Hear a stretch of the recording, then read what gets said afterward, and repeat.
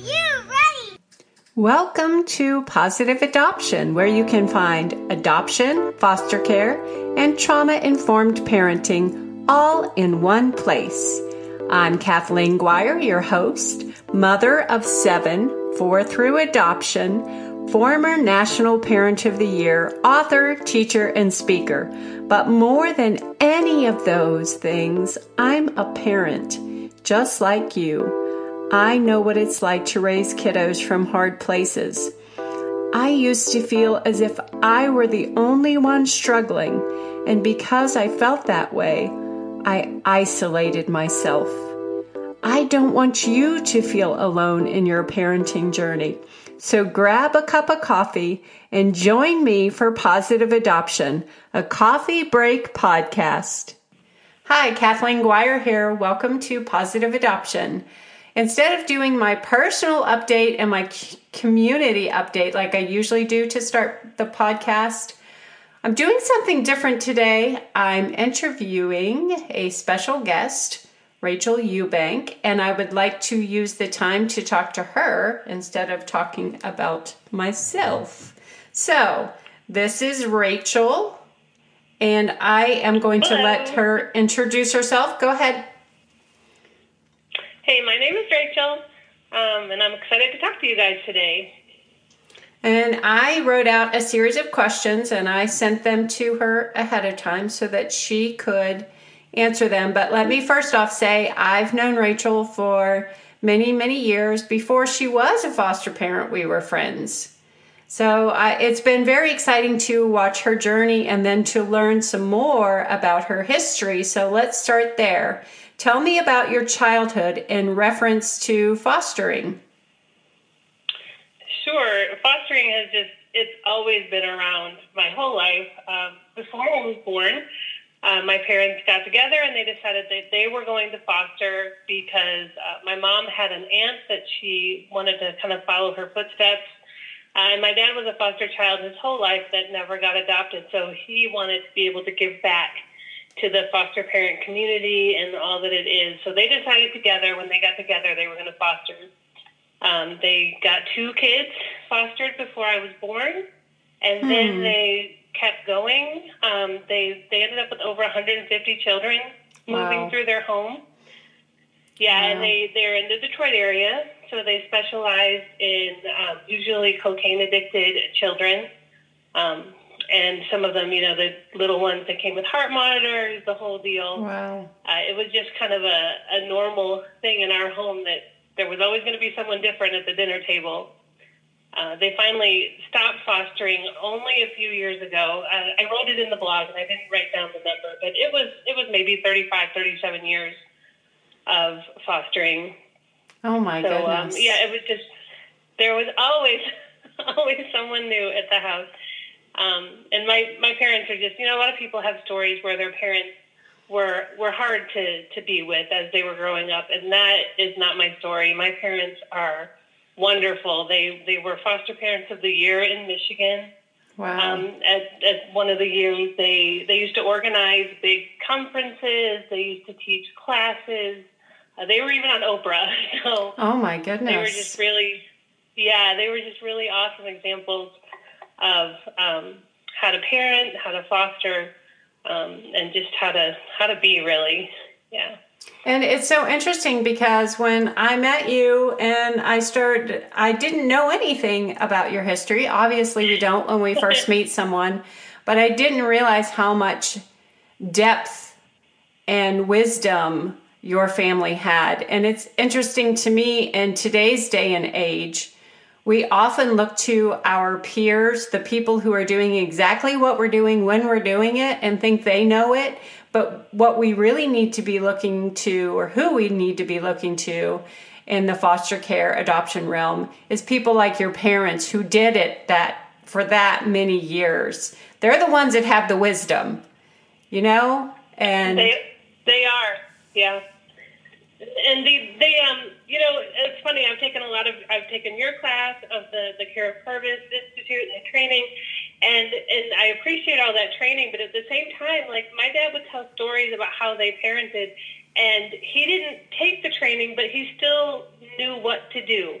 He talks about there was a little boy who was terrified one night when he went to bed because there was a spider on his bed, and he would scream during the night, and my dad went in and said, well, what's wrong? Why are you screaming? There's a spider on my bed. I'm scared. My dad turns his head, and he looks, and it's the spider that the little boy drew on his stand in a Sharpie earlier that day. Oh, my goodness. At night, right. But at night, it was terrifying, and I'll tell you, I don't know if I would have had the thought that he did, because at midnight, with a boy afraid of a drawn-on spider that he drew during the day, I would not have had much patience. But, I know. You know, my dad took out the duct tape, and he covered it up, and he said, it's gone now, you're safe, kissed him, put him back to bed. You know, and he was able to parent through connection instead of just saying, what are you doing? Exactly. Dr. Purvis would have been proud, and he never took Dr. Purvis's training or class. And yeah, I think that's right. In this day and age, we need a lot more of the looking to the people who have already been there. Definitely. And I think that you have such a wealth of knowledge to go to. Will they answer your questions? Sorry, I'm getting off topic. I'm supposed to be sticking to these questions, but do your parents answer your questions when you have one? Oh, yeah. Yeah, and it's so nice, too, because, you know, I'll be running to do this or that, and I'll call my mom in the car in those 5 minutes that we have, and we'll kind of go over what's going on, and she can tell me, I remember those days. Okay. You're doing a great job. You know, we were there, and it's true. Like, they were absolutely there. So it's not, I don't know, it makes you feel less isolated for sure, because she can just look back and say, yep, that's how it was. It's all right. Keep going. Right. And that's so comforting, because I think one of the biggest drawbacks of being in the foster care and adoption world is that feeling of isolation, because you're so busy parenting these kids and doing everything that needs to be done. You don't have time to do anything else. It's not like you're going on coffee dates with your friends or shopping or going to the movies. It's like all of that is part of your past, if it ever was part of your life. You know what I mean? So it's right. And, you know, we're allowed to invite over. So some people do. Some people go ahead and just invite our chaos over, and we appreciate that. But we are a lot. Right. So, you know. Yes, I remember those days when the invitations were fewer and far between, because they were like, Kathleen and Jerry and 7 kids. Nope, let's not invite them. Exactly. Well, I think you're kind of leading into our next question, which is, what led you to become a foster parent? Well, I mean, that's pretty easy. You know, actually, I'd already told you about my family, but Bob's family were also foster and adoptive parents. They fostered less time. I can't remember how many years, but they had quite a few kids through their home, and one of them was a pregnant teen, and they ended up adopting her son when she was able to be old enough to sign that through. So Bob's youngest brother is adopted. Also, his parents are named Bob and Mary, and so are my parents, so it's all a little weird. But when we got married, we knew that we wanted to go ahead and continue that legacy where both of our parents fostered and adopted. So it was kind of the normal thing. We're just going to just keep going with this. Right. And you guys kind of did what we did, which was we had some bio kids first, and then when we felt like we were getting, like we kind of knew what we were doing with parenting, and we're like, okay, let's get into the adoption world. And then we found out that we had no idea what we were doing. But right. I think that's pretty normal. Yeah, our youngest daughter, we have 4 biological children. Our youngest daughter was 10 when we decided to start fostering. So yeah, we gave it some time, but we always knew it was going to be part of our marriage and our lives. We definitely knew. And, you know, one thing that I wrote down while I was thinking about this is that I wouldn't call becoming a foster parent a calling, because sometimes I think it's dangerous to do that, because, you know, we knew fostering was a need, and we were able to fill the need, so we did it. You know, as basic as that sometimes. And I think that sometimes when people are constantly saying, I'm looking for my calling, I'm waiting for my calling, they wait around and they miss a lot of good work that they could have been doing while they're Right. waiting for that special calling. Sometimes it's just work that needs to be done and we do it. Right. And I guess maybe my definition of calling is a little different because I think it is a calling, but it's a calling that doesn't often come. I think that in Christianese, that word gets really confused because people think they're going to see an angel and they're going to get fluttery feelings, and that when they choose to go out into the fostering realm, that the path is going to be easy and straight. It is a job. Mm-hmm. It's a job. Right. And like you said, it's a need that needs to be fulfilled. And there's mandate in scripture that God says that we're supposed to take care of the widow and the orphan. It's not hey, if you feel like it, or if you have an angel appearance today, but tomorrow if you don't feel like it, you don't have to do it anymore. So I think we're all I called. definitely not have an angel appearance. Me neither. I did not. And there were times in my journey that I wish an angel would come and, like, I heard this one story of a lady who was a foster and adoptive parent, and she had a lot of kids, and she was under a lot of strain, and she actually did have an angel come and do her laundry and clean her house. Like, it just magic. I'm sure it was a person, but you know what I mean. Like, someone came and did that for her. And yeah, I wish I would have had that sometimes. Yeah, I'll take one of those for sure. Right. So tell us about your website and why you started it. Sure. So it's called Normalizing Foster Care, and it's at normalizingfostercare.wordpress.com. And, I felt like I had something to say. And I know there was a couple times I even texted you and I said, I've got something to say, I'm going to do it. And then I didn't do it. And then I wrote someone an email and I was like, you know what? I do have something to say, so I need to just start doing it. Right. I started doing it. And all the time I hear, and I'm sure you have heard too, oh, I just couldn't do what you do. Oh, that sounds really complicated. Oh, I don't know if I could handle it. And you can. I feel like I just want to tell people, you can do this. And I just want to give them a look at what it's like in our home, who's in, who's out, what kind of people we team with, what the daily life looks like, kind of just uncovering all of this mysticism about foster care that it's just not necessary. It's just normal life for us. It's just day-to-day kind of stuff. I was telling my mom about all of that, and she was like, really, it's not that hard. And I know, I don't mean to say that, the meltdowns aren't hard. The parenting's not hard. Of course it is. But parenting your own children is also hard. Right. So when you add, especially if you have your own children already, adding fostering, yes, you have more paperwork. Yes, you have more people in and out, and you have to pull out all of those good parenting skills that maybe you didn't have to use them all on your biological kids. You do have to use them on your foster and adoptive kids. Right. They are harder. But at the end of the day, you choose your heart. And for me, adding a couple of extra kids, it's not that hard. And it concerns me sometimes when, like, you have the big bloggers, the ones that everybody listens to, just the word on the street is that fostering is hard. And I think sometimes it turns people off to that. Oh, that sounds like more than I can handle. Right. But it's not more than you can handle. And, there's a lot of resources to help. And I just want to kind of put it out there that it can be just part of your day. Like, it doesn't have to be that hard or that complicated. Right. And I loved how you said you choose your hard. I think that should be your tagline.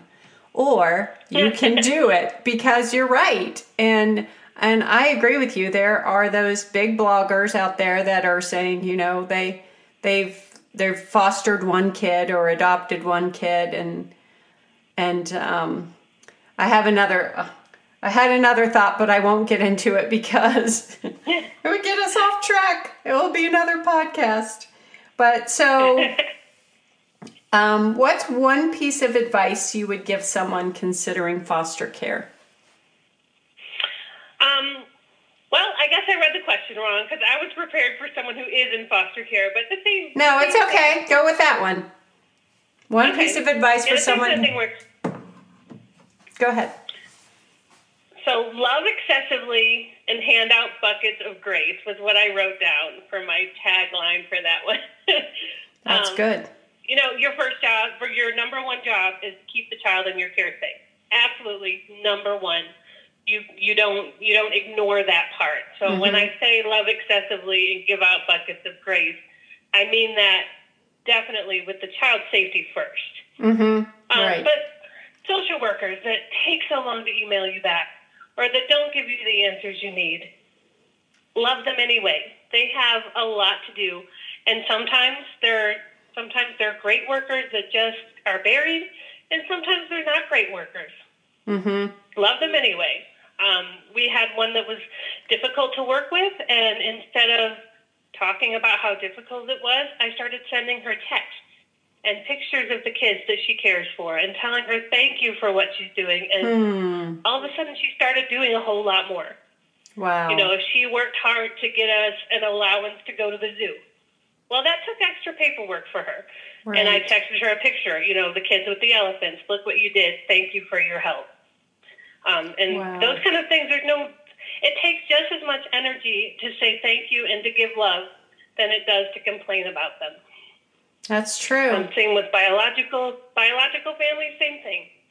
I saw, I don't know where I saw it or where it came from, so I can't give credit to it, but it's not mine. But someone talked about how biological parents are just grown-up versions of the foster kids we're excited to take care of right now.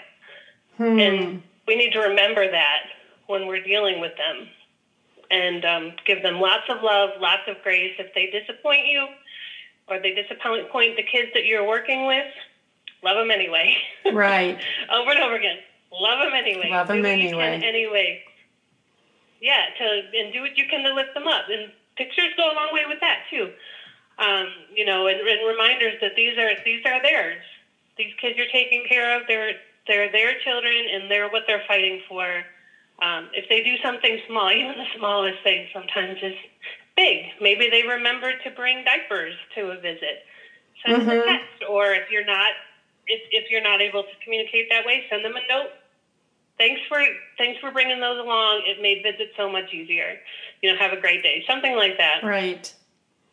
Well, it just makes everything easier. Right. Those are really good pieces of advice. And I really like what you said. It takes the same amount of energy to complain as it does to be grateful and say thank you.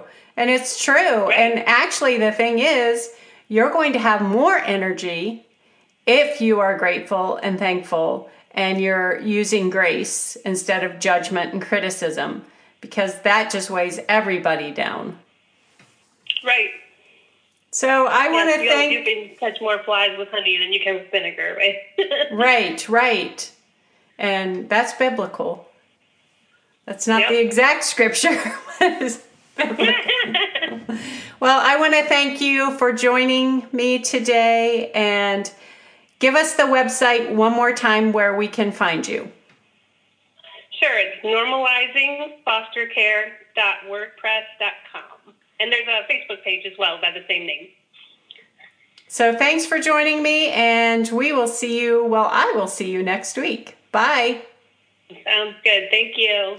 Thanks for listening to Positive Adoption. Make sure you subscribe on thewholehouse.org to receive your gift of 5 things, a tiny handbook for foster and adoptive families, and receive a monthly newsletter plus updates when new books or courses are released. Please subscribe to the podcast on iTunes, Podomatic, Spotify, or YouTube, and leave a review so others can find Positive Adoption and know the value of the show.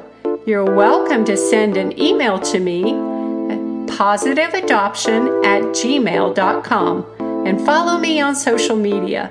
You can find me on Facebook and Instagram at The Whole House and Twitter at Kath Guire. Thanks for listening to the show.